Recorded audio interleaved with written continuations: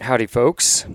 Welcome to another Hunt Harvest Health podcast. Brady Miller and I are going to be talking on this podcast. It's actually a two-part, and we're talking all things mule deer, getting ready to head in the hills for, a while, and we're going to be chasing muley bucks here for probably the next 6 weeks or so, on and off of various trips. Well, yeah, 6 weeks. Is that too long? Oh my gosh. I mean, we come back for a few days in between there. So before we get into the podcast, I wanted to tell you real quick that we now have the Western Hunting Summit back online and passes are available. So we've got kind of a similar group that you'll see as far as presenters on the website. If you go there at westernhuntingsummit.com, you'll see that Hill and I are going to be there. Mark Livesey, of course, and his wife Amy are going to be there. Corey Tingelstad is going to be there. Brian Call, Jason Phelps, a lot of the same guys. What we don't have on there is a lot of the folks that are going to be new, that are going to be new presenters. And so that'll be exciting, but we're going to kind of keep that a secret for a little bit here. It's going to be a great year in a great place here in Montana. And we're going to have a great crew again. So I hope you trust in us that we are going to put on a good show for you. Yes. So if you are interested and you want to get your spot, because they always sell out, go to westernhuntingsub.com. As Ryan always said, you can go to buy passes. There's 2 weekends. You can see the different types of summits we're going to have. There's an adult pass and there's a youth pass. This year, youth can come to anyone. We're not having family specific. The kids really rocked it last year. So if you want to bring your kid who's over 9, you can. You can buy their youth pass there. Also, we have a partner discount. So if you bring your wife, your husband, or your buddy, you'll get $99 off their ticket. So make sure to buy them together. Also, we are doing an extra day with Ryan and Mark on the mountain. This means usually we start the summits, people roll in Wednesday night, we start Thursday morning. This year you can come Tuesday night and spend that whole next 24 hours with Ryan and Mark on the mountain, which it's going to be a smaller group and the tickets for that will sell out. And we're going to have a lot more time to traipse around and kind of explore the new country. So it'll be fun. This isn't a great Christmas present, ladies. Just think about that. The holidays are coming up. What better way to give than the experience of being here and hanging out with like-minded community and learning to do things that you really love. So anyways, okay, westernhuntingsummit.com. Any final words, Ryan, before we hop into mule deer? Good luck to those heading out and chasing mule deer this month because it's the best time of year. And Ryan wants you to pray for snow, but I don't really want snow yet because I don't have all my bulbs in the ground. We need weather badly, and right now we don't have it. We have zero weather, and I still see nothing in the forecast, and that's scary. So pray for weather, big snows, big winds, big rains, whatever. Bring on the nasty.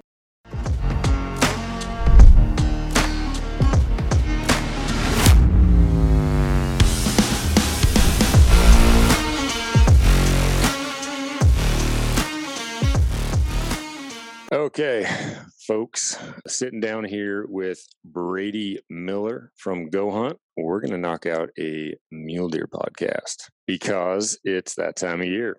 And Brady and I both absolutely love mule deer hunting. You know, I used to struggle with early season stuff I like more. Is it late season stuff I like more? You know, and honestly, you know, like bow rifle, I'm kind of to the point, you know, it'll go in and out, I'm sure. But I love this late rifle season that's coming up. I don't know if I can really do it justice as far as why, but I think some of it has to do with just the nastiness that could ensue, the weather that we need, hopefully, to make a really good hunt out of it, just the unexpected. But yeah, we're almost there. We are into October and things are coming quick. So Brady Miller, how you doing? I'm doing good. I am excited that we're talking about mule deer and mule deer only. I almost got into a little it wasn't quite a heated discussion on one of our podcasts the other day, but like we had this discussion going for a while about mule deer versus elk, and I started sitting up in my chair. I was really just making sure I was voicing everything I could to try to like convince Trail and Cody Nelson, our optics guy, that why would you hunt anything else? You know, there's everything you could ever want. You feel like you won the conversation? I think I got them. They tried to tell me about the whole meat thing, and I was like, guys, honestly, like, you put a mule deer in front of me and you put elk in front of me, and I still will say mule deer meat tastes better. I shot a bull elk in New Mexico last year, and I've been eating a lot of that lately, and I'm like, man, it almost tastes sweet. It almost tastes like a beef cow in a way to me. And I don't know, maybe I'm just so used to the mule deer flavor that now that's become like my staple. But yeah, it was a funny conversation. They were all just laughing, like felt personally attacked for so long during that podcast. And I was like, come on, guys, we know what's the fair species here. We do. Look, we know, you and I know, those conversations are always fun, and I love having them. They're always fun to just kind of like throw elk under the bus a little bit. I have them with Jason Phelps all the time, you know, elk versus mule deer. I have them with quite a few folks. Surprisingly, to me, there are a lot of elk lovers out there that actually think elk are better than mule deer for some reason. I guess the silver lining is, you know, that means more mule deer tags that are going to be up for grabs. You know, they can keep hunting elk, we'll keep hunting mule deer. That, and look, most people are conned into thinking this elk thing is so spectacular, so they take all their vacation time in September, leaving us, the mountains, for mid to late October and throughout November. It's only a good thing. I guess we should stop talking about how great mule deer are and maybe push more people towards elk. I guess we should think about it that way. So your season up to date, we're into October. How's it going, Brady? I've been the guy jokingly holding down the fort here at Go Hunt. Almost everyone's been out hunting elk. And like we just discussed, most people in this office are just about done with their hunts for the year already. And I haven't even started yet. Literally, I've been watching people come back, seeing their animals, and they're all like, when are you getting out, Brady? And I'm like, well, mule deer season hasn't started yet.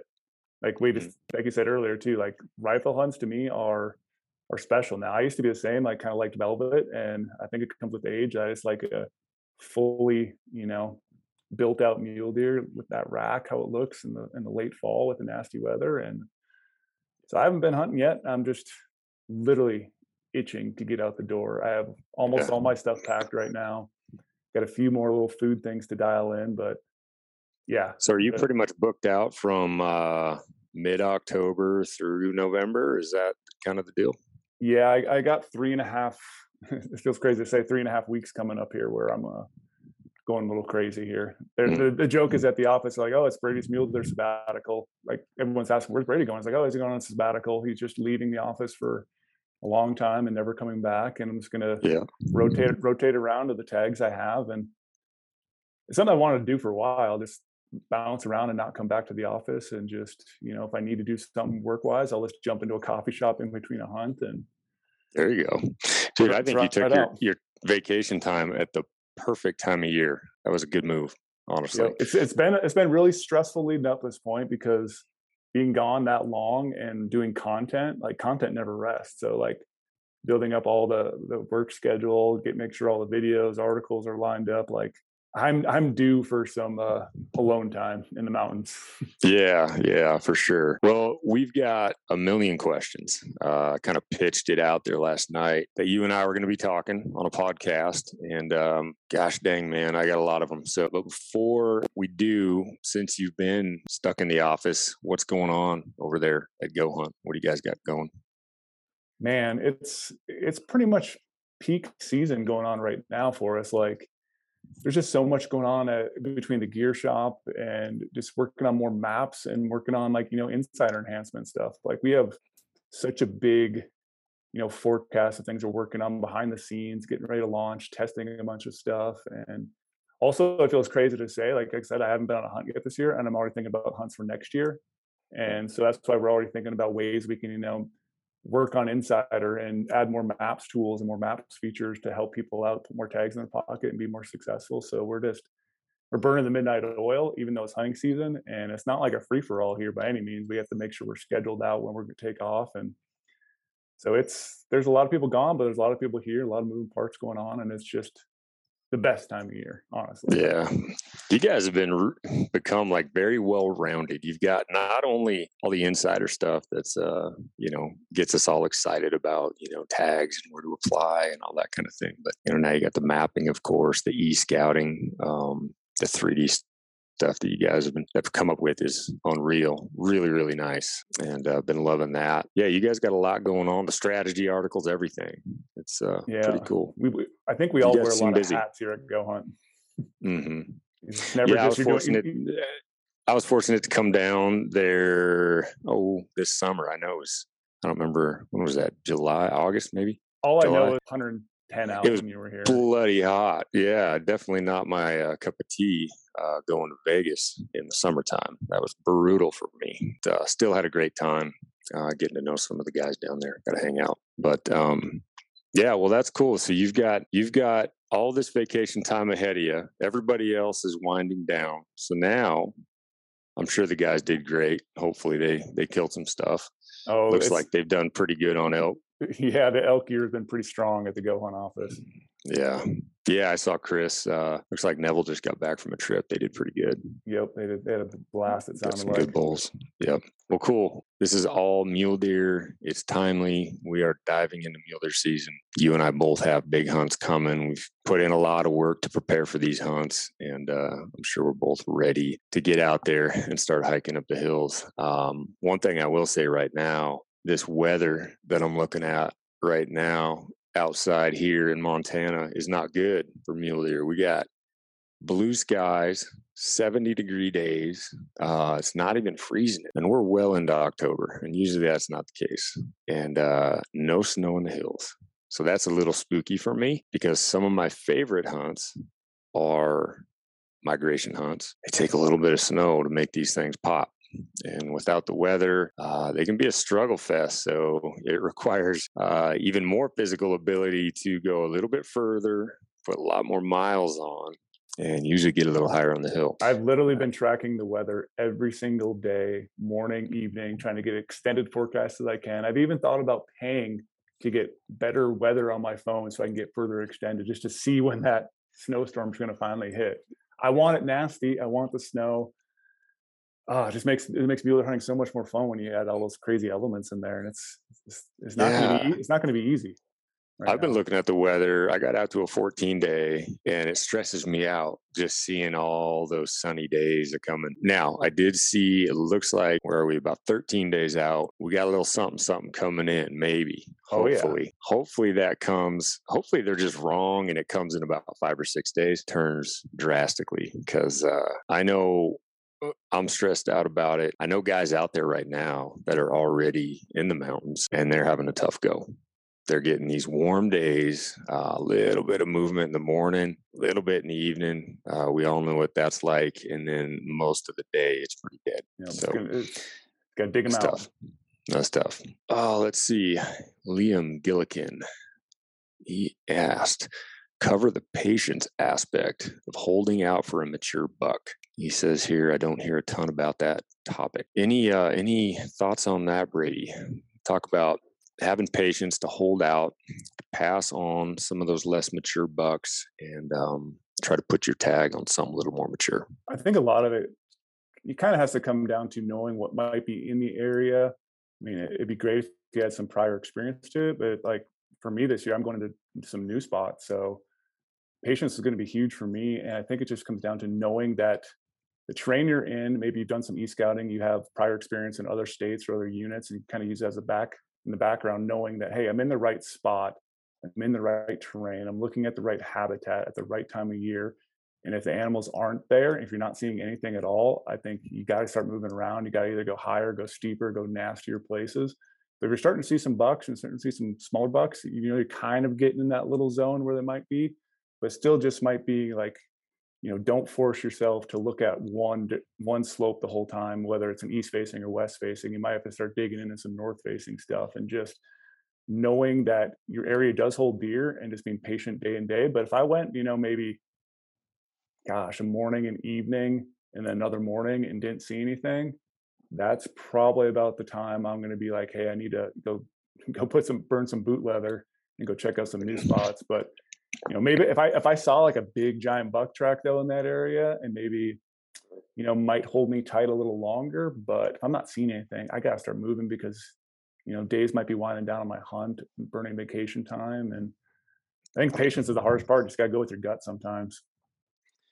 Yeah, it's true. I think, we've all heard, patience kills the buck, right? I think that's a saying from the great Brian Barney over there. He's used it and said it a lot. I think we all know that's the case. I can remember in the younger days, in my teens, late teens, 20s, even 30s. I didn't have the patience I have now. But then again, at the same time, I wasn't going for necessarily the oldest buck on the hill either in my early years. But over time, I think with experience, you kind of know your goals, you kind of know what you're going for. I think you and I are both alike in that, we want to take the most respectable animal on the mountain. If we can lay eyes on it, if we do happen to lay eyes on it, it's real easy to pass on some of those less than mature bucks, right? Yep. You got to go. You got something to go for. Patience can be the absolute game changer. It can be what sets your hunt apart and puts big animal on the ground. It can also kill you on a hunt and send you home without filling a tag. And I think if you are of the mindset that you want to go for mature bucks, that's your game, that's your goal, that's where you want to be. You want to have bucks like Brady Miller has on his wall. Be prepared to not fill every tag. You have to be okay with that. You have to eat tags. And like you said, the patience thing, like, even like on the video right now, the buck right behind me, that was a buck I glassed that same basin every single morning. Never saw anything mature. Finally, one day later in the hunt, we still kept around that area being patient because it just looked perfect. Enough timber, enough steepness, just remoteness away from roads and trails. Finally, I glassed it in the evening, and this buck finally showed us up out of the dark timber. There's a little bit of hint of rut in the air, kind of getting going. I think maybe pulled them out, but like not giving up on that spot was a really great thing. But like also could have burned me, like you said too. Just gotta feel the temperature out, I think, of the mountain and figure out where they're going to be at and what you're seeing in other places. And it's a puzzle. I always say mule deer hunting is an art and it's not a science. Like you just got to feel it out while you're there and figure out what you're going to do. And that's a tough one to tell people or, try to explain as you go with your gut. And that's where I think you look at these places where, I'm like you, I'll try to hit new areas every year. It's exciting to go look on the other side of that ridge. But at the same time, I do like to go to old haunts as well, stick my head in there, check them out before I go to other places because I know them so well. I know if there's no snow, I'm probably going to see, if there is a buck, I'm going to see it pretty quick. If not, I can blast out of there. If there's a forecast that we've got a couple nasty days, this is an area that I've seen what happens when you get those nasty days and you chop a couple of 1,000 feet off the top. This is where they settle. Probably worth the wait and play the patience game. And you may be swimming in deer in a couple few days looking at the weather. It is kind of a gut thing. And I think, with experience and also knowing your area and seeing its history and seeing how it produces year after year with different conditions, because every year is slightly different. That's going to really help you in the end. Yep. So, 100%. All right, let's hop on to another one. This is from, Enlightened Athlete. So I'd love to know your guys' approach on glassing strategies for muleys during the rut. Are you only worried about finding does? Do you like to find them in their beds and make a play? Do you like to find them and let them bed or make a play before they bed? I'll cover the bedding part really quick. I'm thinking back on most of the bucks I've hunted during the rut, and they don't bed for very long at all. Mm-hmm. And so like I think if you're going to wait for them to bed, you might be putting yourself at a disadvantage. Either it's going to get dark on you, or they're going to go into some little hole and then dive off whatever finger ridge. You're not going to be able to locate them again. So during the rut, it's kind of like you got to move on them when you can, because a buck could check out a doe group and literally 20 minutes later he could be 3 miles away. That doe group might not be hot and they're just cruising, which also then leads me into the glassing side of it. Is I will definitely glass for doe groups and try to find those doe groups. And if there's a buck on there, a buck I might be interested in, I'll try to, get closer and closer. But if there's there's no big bucks on there and it's just a nursery of small deer and little bucks around there, I'm going to push country. Like, you have to cover country, I think, during the rut to just find those areas where the bucks want to be. And maybe still solo, maybe there's a little smaller doe group, but I think it's all this about in the rut, covering country and not pigeonholing yourself in one spot, expecting there to be a giant buck coming with these 5 does that are sitting there by themselves. So you can't just sit there all day and just wait and wait and wait. You might want to check on them maybe a day or two later if you have a possibility to do that. It's not too far away, but just covering all those angles of a mountain trying to find it, because there's that buck's there if that's his home range, and or if he migrated into somewhere for the rut, like, he knows it. Like, he knows how to hang out right there and wait for things to happen. So I like covering country and just glassing as hard as I can, and checking out doe groups is also important, but it's a mix. Yeah, for sure. Yeah, I think the type terrain you're hunting makes a huge difference, right? When asked about, you go for them, in their bed only, or do you try to, make your play while they're up on their feet? I think if I'm thinking about different scenarios I've had in the past, wide open country where I don't feel like I can lose this deer. Like, if I decide to make a play and I got 1,000 yards, I got to get over here to get in tight, and I lose sight of him. Certain terrain, that's fine. I'm not worried. I'm probably going to pick him back up. I'll be able to find him if he beds down during that time frame or moves around. Then I can also think of areas where, there's all these little cut ridges.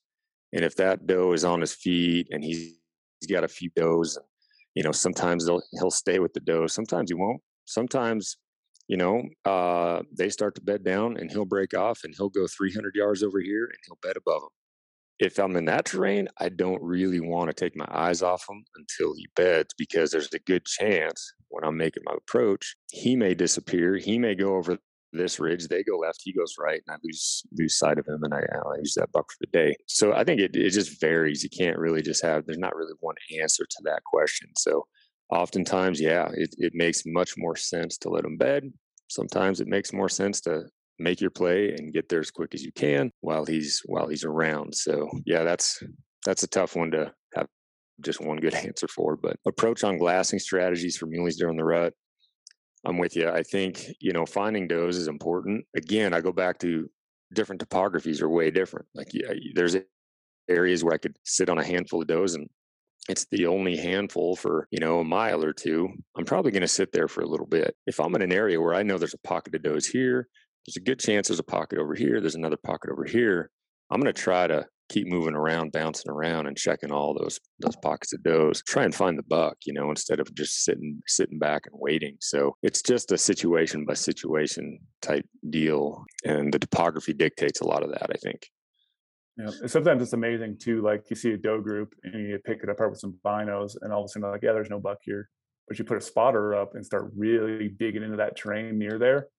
Oh yeah! All of a sudden, there's so many bucks that are just bedded above them, bedded like 50, 100 yards away that you just can't really see very well. And it's like, it's also just not giving up on your optics and using big glass to really pick apart that terrain near there, because it could just give you a little sign, or maybe see a little bit of a track going into a piece of brush or a tree, and that's where that buck is. And oftentimes when they're well into the rut, those early mornings, usually the bucks are on their feet. Generally, not always the case. But, if you pop into a basin, let's say 9, 10 o'clock, noon, 1, 2, and you glass down in there, you see a group of does bedded, and you don't see a buck with them. That's not a situation where I'm just going to bomb right out and go check out a new group, because how often does that buck just split off? Like you said, he may go 100 yards or 300 yards. And usually I've found, I don't know why they tend to go above them, so they can kind of look down on their does. And it's a short shot to get right back with that group. But, depending on time of day, you kind of have to make your call there as well, I would say. Mm-hmm. Cody Simons, I want to know how you guys manage glassing in areas that have several small little pockets and ridges where there isn't one obvious best viewpoint over the area. That sounds like typical of everywhere across the West in a way. We get some of those big ridges. Yeah, I think, a lot of us have talked about grabbing that master vantage. We use the term master vantage. It's the one that sees the most country. And that's great. And it makes sense. And, I often look for that when I'm spring bear hunting or things, places where it makes sense to do that. I will say there's also a lot of areas that I can think of just at the top of my head where I hunt every year. They're not these giant, vast areas where you're looking at miles of country. They are just that. I grew up in Washington State, and it's pretty rare that you find an area that you're looking at this vast country. On occasion, you'll come across a spot where you can see like 2 or 3 different ridges that are burned, and you'll have that advantage. But most of the time, you are looking into small pockets. You're looking into maybe one av shoot. You're spending some time there. Maybe you stick it out. Maybe you don't. If you see some sign, or you've got history with that place, you've seen a track, might make sense to stick it out. But I love those little pockets. I feel like these days, especially, everybody's grabbing those master vantage points, and they're looking for those in their e-scouting. And oftentimes it's those little tucked away spots that don't jump out at you on a map that will find you the more mature bucks. Bucks know if they go in the open, they get shot. Yeah. Or if they don't know that, they're shot. And then when they get older, they learn it real quick that their buddies aren't around. And that's those little pockets, man. And sometimes it's just like even dropping a little bit of elevation in a little area might open up the door a little bit to be able to see a little bit bigger vantage point, or just working around. And like you said, like those little pockets hold bucks. And if not, it's going to be all that edge habitat right near there that could be still really good to be glassing into. Like, that's why I love if we can have some snow on this and you're glassing a small pocket. I think it opens the doors a lot more than early October when there's no snow on the ground. Because there's deer there, and I think if you can just check out as many little small pockets as you can, maybe in one morning, and not sit there for too long, but also just be mobile. Maybe even go check out that one spot, come right back to it 30, 45 minutes later.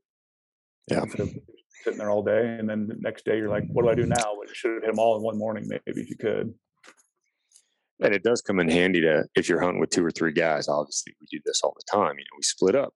And so everybody's grabbing a pocket. You just cover more ground that way. You check in midday, end of the day. Y'all kind of put your sense in there and see what you saw, and then make a decision from that. But yeah, I actually prefer, I know I was hunting Nevada for a handful of years there. I started noticing that, I was seeing groups of bucks on these big, long, open ridges, but so is everybody else. And those are the easy ones for people to navigate country, put miles on. And so I was looking at country that others were as well. So I started breaking off of those main ridges, taking these little cut ridges, and then looking into the, right, left basins from that, these small pockets that get unlooked at.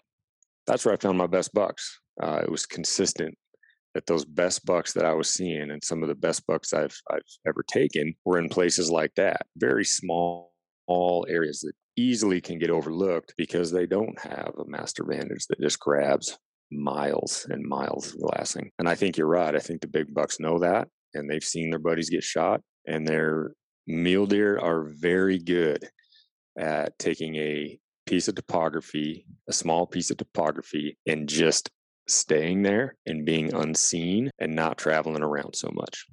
Yeah, that little micro habitat that just holds them tight. Austin Bell, this is always an interesting when people talk about feed. What type of feed and or elevation zones do you focus on for late season hunts? Curious as to your answer on this, Brady. I'll throw one out there. So some of the late season stuff, I'm looking for that areas where I have a lot of like oak brush meets sagebrush, a little bit kind of intermixed with some of the aspen. So that's going to be like that 9,500 to 9,500, maybe down to like 7. It obviously depends on what state you're in.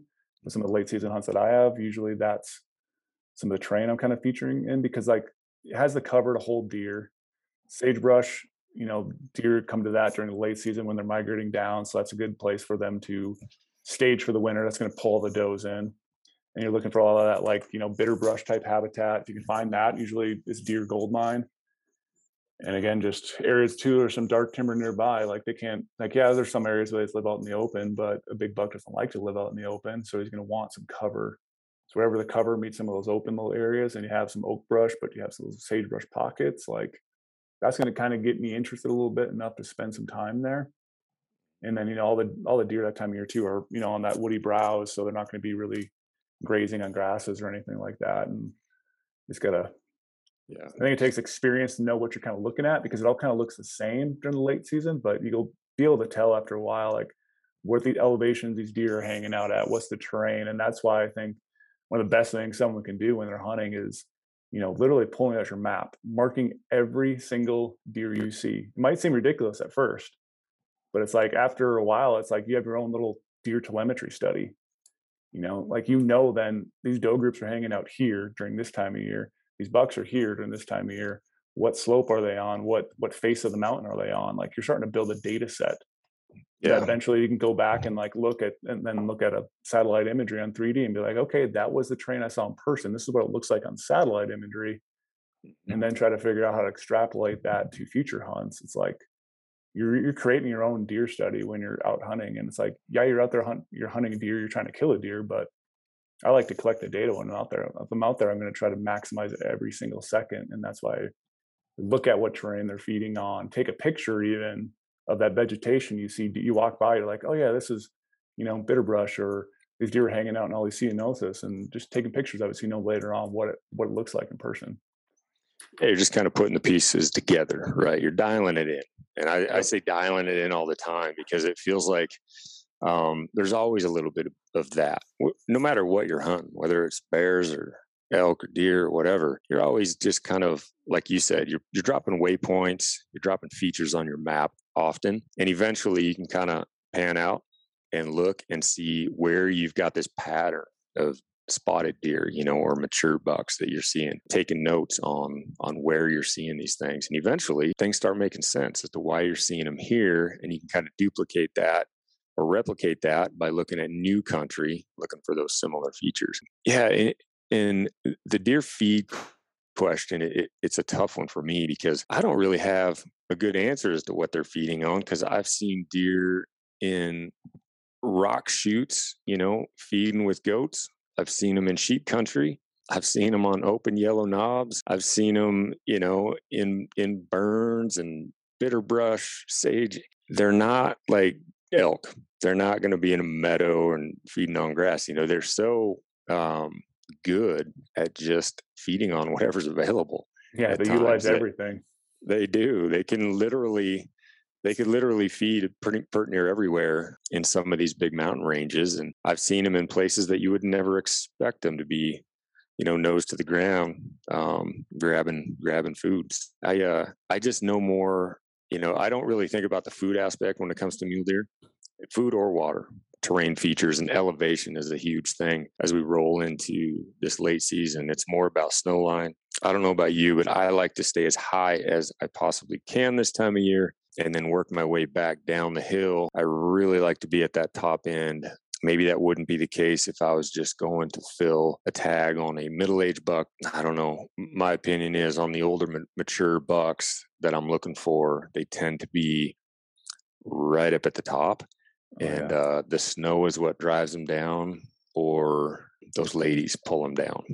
Once you get so late, if you get well into November, and you don't have the snow to pull them down, they're coming down anyway to check the ladies. October, it's almost a requirement. Bigger bucks down low, you got to have the snow, or they're staying up there. I've killed quite a few of my biggest deer above 10,000 feet in even November. Yeah. Like they live up there. They want to be up there. There's less pressure up there. And as I know, it sounds old for people listening to me a lot, but it's like, as long as those deer have the nutrition requirements they need at that time of year without human interference, like a big old buck is going to want to be at the top of the mountain, unless the smell of ladies brings them down, or like I said, even snow, but like it could be belly deep snow. I've seen elk migrate out of the mountains when it's cold. Elk are big animals, and I've seen mule deer still hang up high where there wasn't any elk.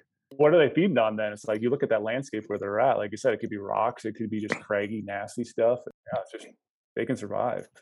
Yeah, I remember when I was a kid talking to a state agent in Washington, and I talked to him multiple years in a row, and he always told me about the biggest bucks that he saw when he was doing his flyovers. And they'd go up and they'd chopper around, and they'd look in these areas and get these winter counts. The old crusties, the oldest of old, the big, dark, heavy chocolate horn suckers that they were finding were up to their briskets in snow often. they were the very last animal off the hill were those big muley bucks. You'd think that put them as easy cougar bait, mountain lion bait, but inevitably that was it. That was something that he recognized and noticed year after year. The largest bucks that he would see on those surveys were at the top and literally up to their brisket.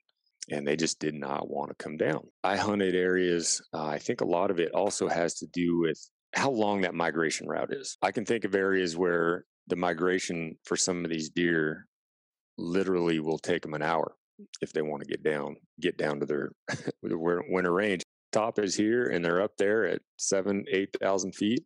And all I got to do is spend an hour and a half, 2 hours, and they're in their winter zone. So obviously it's going to take a lot of snow to get them down. They will stay up there far longer in deeper snow than I want to be hiking around it. And then there's areas that I've seen these really long, drawn out migrations where, you get these 50-mile plus migration routes. The first sniff of snow, they are moving and moving fast. And they have these mass trails, very easy to follow, like cattle paths out of the high country. And they start that migration and they're getting out of there. They're just moving. I know several of those units where they start migrating so early. It's like, why? Just like you said, a flake of snow and they're gone. They know it's time to get out of there. I remember one hunt, it was probably a dozen years ago or so, and I was in the deer. I mean, I was being picky, too picky probably. I was seeing good bucks. I was just up there solo. Had this unexpected snow just out of nowhere. It was actually pretty warm. And then all of a sudden that night, temperatures crashed. We got a sniff of snow, like maybe a few inches. And that next day, I could not find a deer anywhere.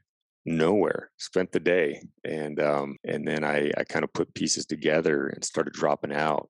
I had to go all the way back down to the bottom where the trailhead was, and then hop in the rig and drive south and get down a long ways before I started seeing glass and tracks back up on the hill. So yeah, those deer during that snowstorm, they were already booking it, and they weren't going back. So yeah, it's interesting how different areas and topographies they just behave so differently. Locating mature bucks in October, that's a pretty I'm sure Brady can answer that. You're getting ready to head into October. You're looking for mature bucks. What are you doing? I am going to places no one else wants to go. It sounds like the simplest thing ever, and sure, you could kill deer close to a vehicle, like low elevation stuff, but like I want those old deer that just die of old age in the big mountains. And so like to me, it's like the places I can find them in October is far away from people as I can get in the top of the mountains. Sounds like it sounds almost too simple to believe, but it's like just going places where you look at that and you're like, yeah, no one would want to go there. And that's where a big old buck's going to probably be. And if you don't see him right away, he's somewhere buried in that timber. Could be, the on the other side of it, but they're going to be there somewhere. And if I don't see deer, I'm just going to keep moving and keep covering country. And eventually I'm going to be like, wow, I am so far away from my vehicle now. Like, what am I doing out here? But that's when I'll probably get into deer. And yeah. I mean, that literally describes why, mule deer are so addicting, because you just the more you work, the more you're going to see, the more success you're going to have. It's just putting yourself out there in October, because it's the hardest month to hunt. Literally it is. It frustrates me big time, but that's when all the tags are. And that's when I can hunt every single year. So eventually you learn these little areas that do hold deer, terrain features. And like I said earlier, you just got to mark everything, but steep, deep, nasty the better. Oh, I like it. Yeah. I think of this saying that I've said a million times. It's where they grow old and die, right? They just never get seen by people. I want to go where they just grow old and die. I was talking to this old guy. I used to tell him stories about, me and my cousin going in and hunting these big muley bucks. And he just threw that little phrase out there. He said, man, you guys just go where they grow old and die. And that stuck with me. I've always used that because it's true. That's where we're always looking for. And that's kind of how my e-scouting goes when a mule deer, I have a hard time talking about features that I'm looking for when it comes to, this is the type of terrain I'm looking for or whatnot. It's literally finding access points that other people can get to easily. I'm avoiding those. I'm trying to separate, whether that's in miles, up and over a mountain, the rocky terrain that keeps people out, a hidden basin that people just look past. a river you got to cross, hiking off a road that doesn't have a trail. It's just like you said, it's all about trying to avoid people and getting into those little tucked away places where they just never get seen. They grow old and die, and nobody ever, even has a chance at them. And that's always, every year, that's the goal, to find those little spots. So I'm with you on that one.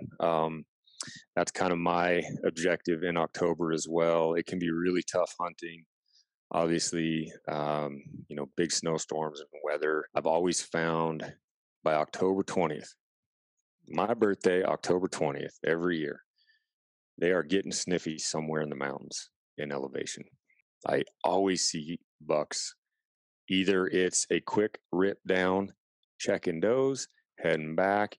That day has always been good for me. That kind of like, this is the start of the mule deer rut on October 20th. They're just starting to think about it. So somewhere in the mountains, somewhere not too far from you, if you're up there, they're probably getting a little sniffy, checking does, starting about that time, even when the weather's less than nasty. But it makes it all the better when we get those big snowstorms early. Snowstorms in October, man. That's a game changer, not just for finding deer, but even getting water, because as most probably know, in a lot of these places where these big old deer live, there's no water because they get all their water from vegetation whatever they're browsing on. So it's a struggle for us trying to hunt them in October when there's no weather. And look, elk are easy to e-scout. I mean, Livesay, he can put people right into the elk when he's doing his e-scouting, because there's certain features like elk need water, they need this, they need, a north-facing slope with a bench. Boom, I found elk. Bam. And mule deer aren't like that at all. You just got to go find them. You got to put yourself in the nastiest country. E-scouting breaks style, Eastern Montana type deer. This is from Mike Mulligan. You got any tips on e-scouting breaks? That can be a struggle. I guess my go-to answer is similar to what we just talked about, though. I'm not looking for features. I'm looking for hideaways away from folks. Exactly. So the only feature I look for is any sort of timber, whether it's those like little juniper bushes or stuff like that can just hold deer in it because they'll want to feel secure. And also a lot of times that's going to be on the stuff that's blocked from like a northwest wind. Because that wind, when that comes, those deer, whatever reason, that open country, they hate the wind, especially that late season. So they're going to tuck in those little pockets on that side away from the northwest wind, and that's what's going to suck for you because you're going to have to glass into the wind to find them. Yep, that's the tough part, right? The deer want that situation, so you're not going to want to sit there because it's going to be super cold. But it's just like there's so many people who just drive roads in that country and never get out of their truck. And all those little pieces of topography that are just over a little hill that you can't see from a vehicle when you're driving by. Those keep going, but that's where the deer is going to hang out because that's a little safe spot. It's literally a pocket that's untouched, and it might be less than a half mile from a road, or even 400 yards from a road. Like it's super close to a little 2-track thing, and it's just figuring out those places that people overlook or utilizing all the public-private little checkerboard areas where it's kind of hard to access maybe one little spot as you do a bunch of walking to get around a big private section. Once you do, it opens up into a bigger public area. And then there might be some draws and stuff like that have a little bit of, timber in it or a little bunch of brush. And that's, I think, where all the deer hide. That's a lot of times how I found deer. Just, again, it's similar to mountain hunting, but it is a little bit different. Like there's more overlooked areas, I think. Yeah, I think Eastern Montana type country. I mean, there's Eastern Washington, which is similar to Eastern Montana. There's a lot of that type topography, breaks type country. I think people get sucked into these roads. They feel like they can see a lot from the roads. So they're like, well, I can see all this country out here. I should be able to see them if they're there, but that is not the case.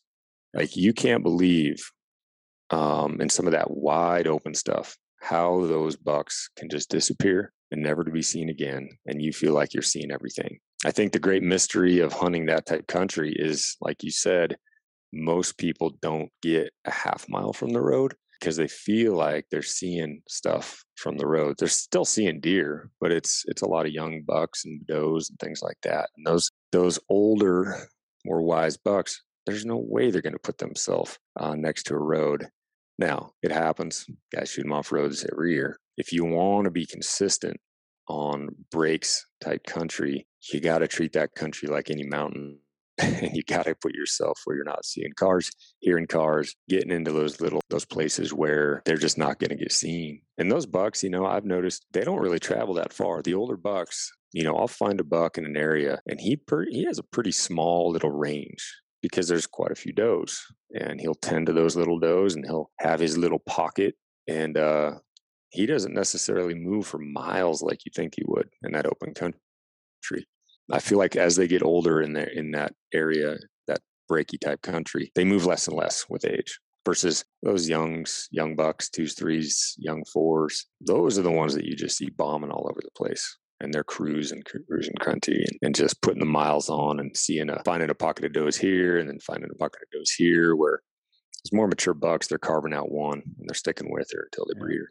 And that's why I think some people fail too, because it's like a tease. You see so many deer. Like I would describe it as like nature's arcade. There's just animals everywhere sometimes. Like you get in these good zones and it's like, well, we're seeing bucks and it's working. So we're going to continue to travel and just keep putting on miles on a vehicle and hopping out maybe a little bit and glassing. And that's not where the big bucks are. There might be all those little bucks. That's what all little tiny does are. But like there's some hidden stuff off those little areas. You just got to go walk through it, and it's cold and nasty and the wind is always blowing. I feel like we could scream this forever, Brady, and people are going to continue to do that same. They're going to keep rolling that same play. It's going to be sitting in the truck or barely getting away from the truck and zipping right back to it. I guess that's fortunate for us. The one thing about eastern Montana type areas is, especially when it gets cold, it can be extremely windy and you can hit minus temps pretty fast. And those are the days that I love because there's just not many folks out there. They disappear quick. They usually hold up in their hotel rooms if they're hunting out of a small town. You just don't see folks when you hit the minus temps, and those are the days that you really do well, especially minus temps comboed with the drive to get away from those roads on foot. I mean, you're putting yourself in a little bit of a harmful situation with how cold it can be, but if you go unprepared and just know that you're going to still need to get those miles away from the roads, you're probably going to do pretty well. Yeah, I even try to take a bunch of circles and mark little, radius and measurements from like these towns that are near there in eastern Montana, because like you said, people camp or stay in hotel rooms that time of year. And so you got to think every single day, they got to leave their hotel room. They got to wake up super early in the morning. They're not getting any sleep. They got to drive long distances to go hunting. They might be hunting all day. They might come back or whatever. But then in the evening, they also got to drive really far. Where I am more rested, staying out there, camping. And then I know like that distance they could go. Like there's like a certain distance people are willing to travel away from a hotel room every day and then go back. And it's like, go a little further than that. All of a sudden you're in no man's land. You're like, where's all these people at? I saw all these people at the gas station when I was fueling up before I came out here, because they have to, they just want to be nice. They want to have a company meal, which I get it. It's fun. It's part of the hunting part of it. But I want to hunt where no one else wants to hunt. And I want those deer that don't see people. And that's terrain. You can still kind of find it, but it's just figuring out how to out hunt the hunters. Yeah, I agree. Okay, so Garrett Cordell, here's this question. Going into the backcountry, is there a that's too deep situation? Easy answer is no. Mm-hmm. I'm with you. Definitely got no physical capabilities. You got to be able to pack out an animal, seasonality, whatever it might be, but there's no limitation on it, because again, this is something you might have been planning for 365 days, this one trip. So why limit it on distance? You're like, well, I should probably turn around and go back and move to a different area instead of keep going further and further and further. A couple of years ago, I ended up over 20 miles away from my vehicle. Literally 20 miles. Yeah, it wasn't like a straight line 20. It's like zigzagging, moving around, but it was far. If I did the straight line distance, it would probably still be close to 18, 19 miles, 17, something like that. But that's why we had the film last year, One More Ridge, because like I'm addicted to going one more ridge further, trying to figure that out, because you just got to go for it. Whatever it takes, right? Whatever it takes. Like to get your tag put on the buck that you're going for. I know I give grief to Livesay all the time because, he's done a lot of these presentations at the Western Hunting Summit. He talks about, he's talking elk specific, so it makes more sense, but he's putting radiuses on areas abilities, on people's abilities, to get to a certain distance, like know your abilities. And then I always chime in, I'm like, just make sure that you don't have limitations. That's your goal. Try to get rid of all those limitations as far as distance. Do whatever it takes. Put yourself in the position that's going to best fill that tag with what you're going for. Now, obviously, we're talking about mule deer. We can one trip a mule deer out if we have to. It's going to suck. That's why we're mule deer hunters.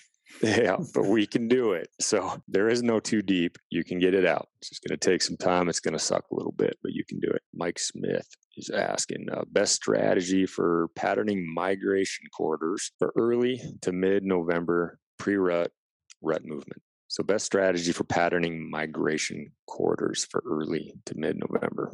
I haven't hunted a lot of true migration areas, but I think one of the best way to do it is literally utilize migration maps that some of these state agencies put out. Yeah, sometimes I feel like that's getting to be the fine line of, is that too much information to give, or like knowing exact little migration places, but it could put you in a great spot knowing like, hey, during this time of year, during the extreme weather conditions, this is where they're seeing majority of the mule deer, and then you can overlay that with public land layers on top of it and start kind of painting a picture of where you might find some of these deer during migration. Yeah, I mean, I guess I'm old school when I think about these migration areas. I've found most of them on my feet on these late hunts. Obviously there's these historical areas, and yet I still treat it like anything else. I love to, if there's this area that people know of, and I'm thinking of several, where you can go and you can watch mule deer all winter, and some good ones. I'm still looking at areas that are kind of tucked away and hidden, just aside from the main migration. I've got an area that I hunt. It is somewhat of a migration type hunt. It's dependent on snow, but it's not a main migration. It's still very, very, very few deer that come through this spot, but there's a handful, and oftentimes there'll be one or two really good bucks in that group. But it's not like this main migration. It's just a corridor that they use off this certain mountain to get to this lower country where there's some feed for the winter. And so it's not this major deal. But what I found in finding areas like that is I also don't find all the other folks that are focusing on those migration corridors, and those can be pretty busy at times. So, that's kind of what I'm, just like any other thing, I'm looking for these little side ridges and side areas and places that aren't getting looked at, even during those migrations. I will say there's some migration areas that, I do like to start at the top, like we talked about, kind of push my way up, start at the top.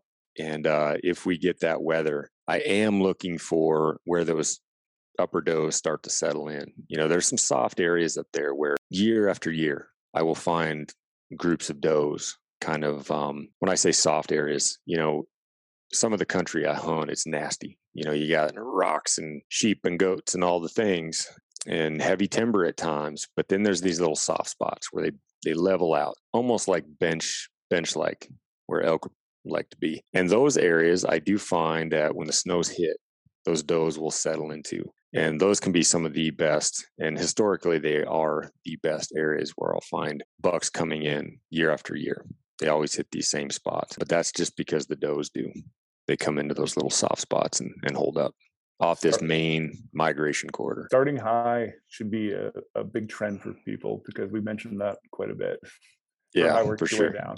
So John Worley, he asks, he makes the statement, I was watching a mule deer during archery season for about 4 weeks, 3 days a week, and a week before rifle season. I wasn't able to go watch him, and when rifle season came, I couldn't find him. Did he just hunker down? Was it because of the traffic or pressure, or did they move out of the country after they shed the velvet? I can answer that. In the past, I have gone back in November, and he is usually within a mile of where I watched him in the summer. That's his statement. I think that one right there can be summed up pretty easy. He's there.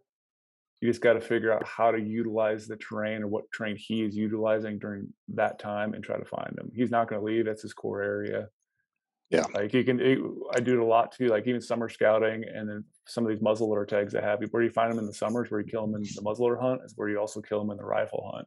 They're just utilizing whatever side of the mountain differently during that time of year, and obviously might not come in the open anymore, but like they're still there somewhere. Even with hunter pressure, I blew out a buck a couple years ago and killed him, 3 days later in the same basin, exact same spot after I blew him out. Like he doesn't want to leave it because that's his home. I don't feel like mule deer ever go too far, and elk will just flat out haul out of country, whereas mule deer, they just typically get a little sneakier. They find a little spot and they don't move around a whole lot when they get pressure, and that's why they're the most challenging animal to hunt, in my opinion. You can also think of like predator impact too on a mule deer. Like a mule deer leaves a spot that he's known forever and he goes in a new area. He doesn't know, what the predators, the mountain lions, are doing. Like that's a dangerous situation for a mule deer to go into, where this other area he knows every little bit about it. And I think you can just think of it that way, as like, what do the predators do if a new mule deer moves in there? He's going to get that thing pretty quick. Because like I go to a big city that I've never been in before, I feel like I'm very vulnerable right now. But if I'm staying in my little backyard where I've been all summer, like I know every little nook and cranny, all my neighbors, I know what they're doing when they wake up, when they go to bed, because you see them every day. New areas are difficult. Speaking to what do they do when they drop that velvet? The easy answer there is, oftentimes in certain areas, once they drop the shed or the velvet, they do drop a little elevation. They'll settle into, more of a timbered environment. Sometimes they'll drop down 500 feet in elevation, maybe 1,000. And then they tend to work their way back up to the tops again, is what I've found. And so I've absolutely had this happen a million times in the past. I used to do a lot more summer scouting than I do now, back in Washington State in some of that alpine area. And I would see all kinds of bucks, throughout late July and through August. A lot of those bucks, after about the first 3-4 days, they're starting to lose that velvet. You may only have the first few days, and after that, they're gone. And they're gone for a while. And then you get well into October and you start seeing those bucks come back. But all they're doing is dropping down a little bit, and typically not moving these long distances. They're just getting out of your visual. But they're there, but they can be really tough to find once they get down into that timber. That's one thing I've noticed. So there are definitely times when they can be extremely tough to go for. So I've got a question here. Somebody's asking specific to Washington. High buck hunt. You know much about the high buck hunt of Washington State, Brady? Okay. That's why my brother wrecked my plans. Okay. September 15th through the 25th is usually when it's going high buck. Now, Washington, that is one attractive hunt. If you think about it, it's only in certain areas. It's not throughout the state, but there's some areas where they allow that. September 15th through the 25th, you go in with a rifle, you got 10 days, try to put your tag on a big old buck. Go into the stats and start looking at how successful most people are. It's attractive as all get out. Rifle in September, going into the high country, the state's not dumb. They know it's a tough hunt. Those bucks disappear. The biggest, most mature bucks can be really difficult. You can still pick them up in ab shoots and things like that run right down lower in elevation. But people end up going to the top, getting into these big picturesque alpine basins, and very rarely, they fill some tags, but it's a very low success rate, extremely low, into the single digits on a deer hunt with a rifle in September. And I would say with the success, you do not see a lot of mature bucks killed during that time frame. So I get asked quite often, just because I'm from there, what would you prefer? Would you prefer the high buck, or would you rather do the typical general season in mid to late October? And my answer is always mid to late October. Now, on occasion, like if you've done your scouting and you know the area and you got some more glassable areas that are a little lower in elevation when those bucks drop down in September, yeah, you can kill some big bucks. And there's been some studs killed in high buck. Overall, so a lot of the bucks that you see killed during that time, they're not the big mature bucks. Like 3.5-year-old 4 points, and so yeah, it's one heck of a fun time to be up there and make sure you got a bear tag and go for bears. And it's a great time. Hopefully still picking some berries, but it can be a really difficult hunt when it comes to trying to find those big old crusties that we're going for. They're just smart. That's literally what it comes down to. They're smart and they know how to disappear. But then you start getting into that general season in October, and you start seeing them kind of work their way back up the hill.